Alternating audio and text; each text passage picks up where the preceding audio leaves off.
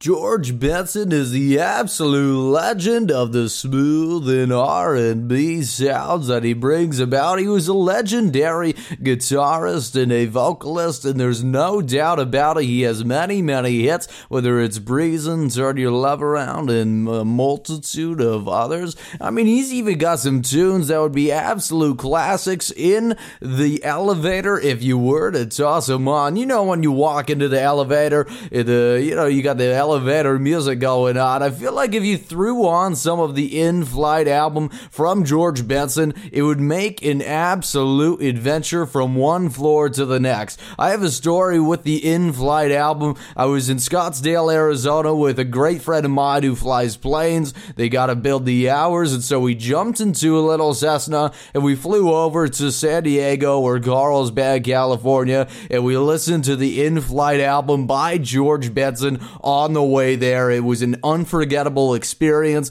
and again, George Benson has played a major impact in the music history book. So again, you gotta shake the hands and clap your hands, whether it's a little golf clap or slamming your hands on the table, to George Benson, the absolute legend. Moving on, we've got Hypnotized by Fleetwood Mac. Again, one of the most influential groups from the 70s and beyond, whether it was obviously the Stevie Nicks and Lindsey Buckingham era, or even before when we had the Mystery of Me album from 1973 that features the song Hypnotized. This song is a wild one. In regards to that, it has this triple time rhythm with the drums from Mick Fleetwood, which combines this what is it, like an electronic keyboard, but also with the acoustic guitar. It was written by Bob Welch at the time, and the influence that came about it, you'll feel like, you're almost you're dreaming, or you're in some you're hypnotized. I don't know. You gotta throw yourself through the loop and toss it in for a tune.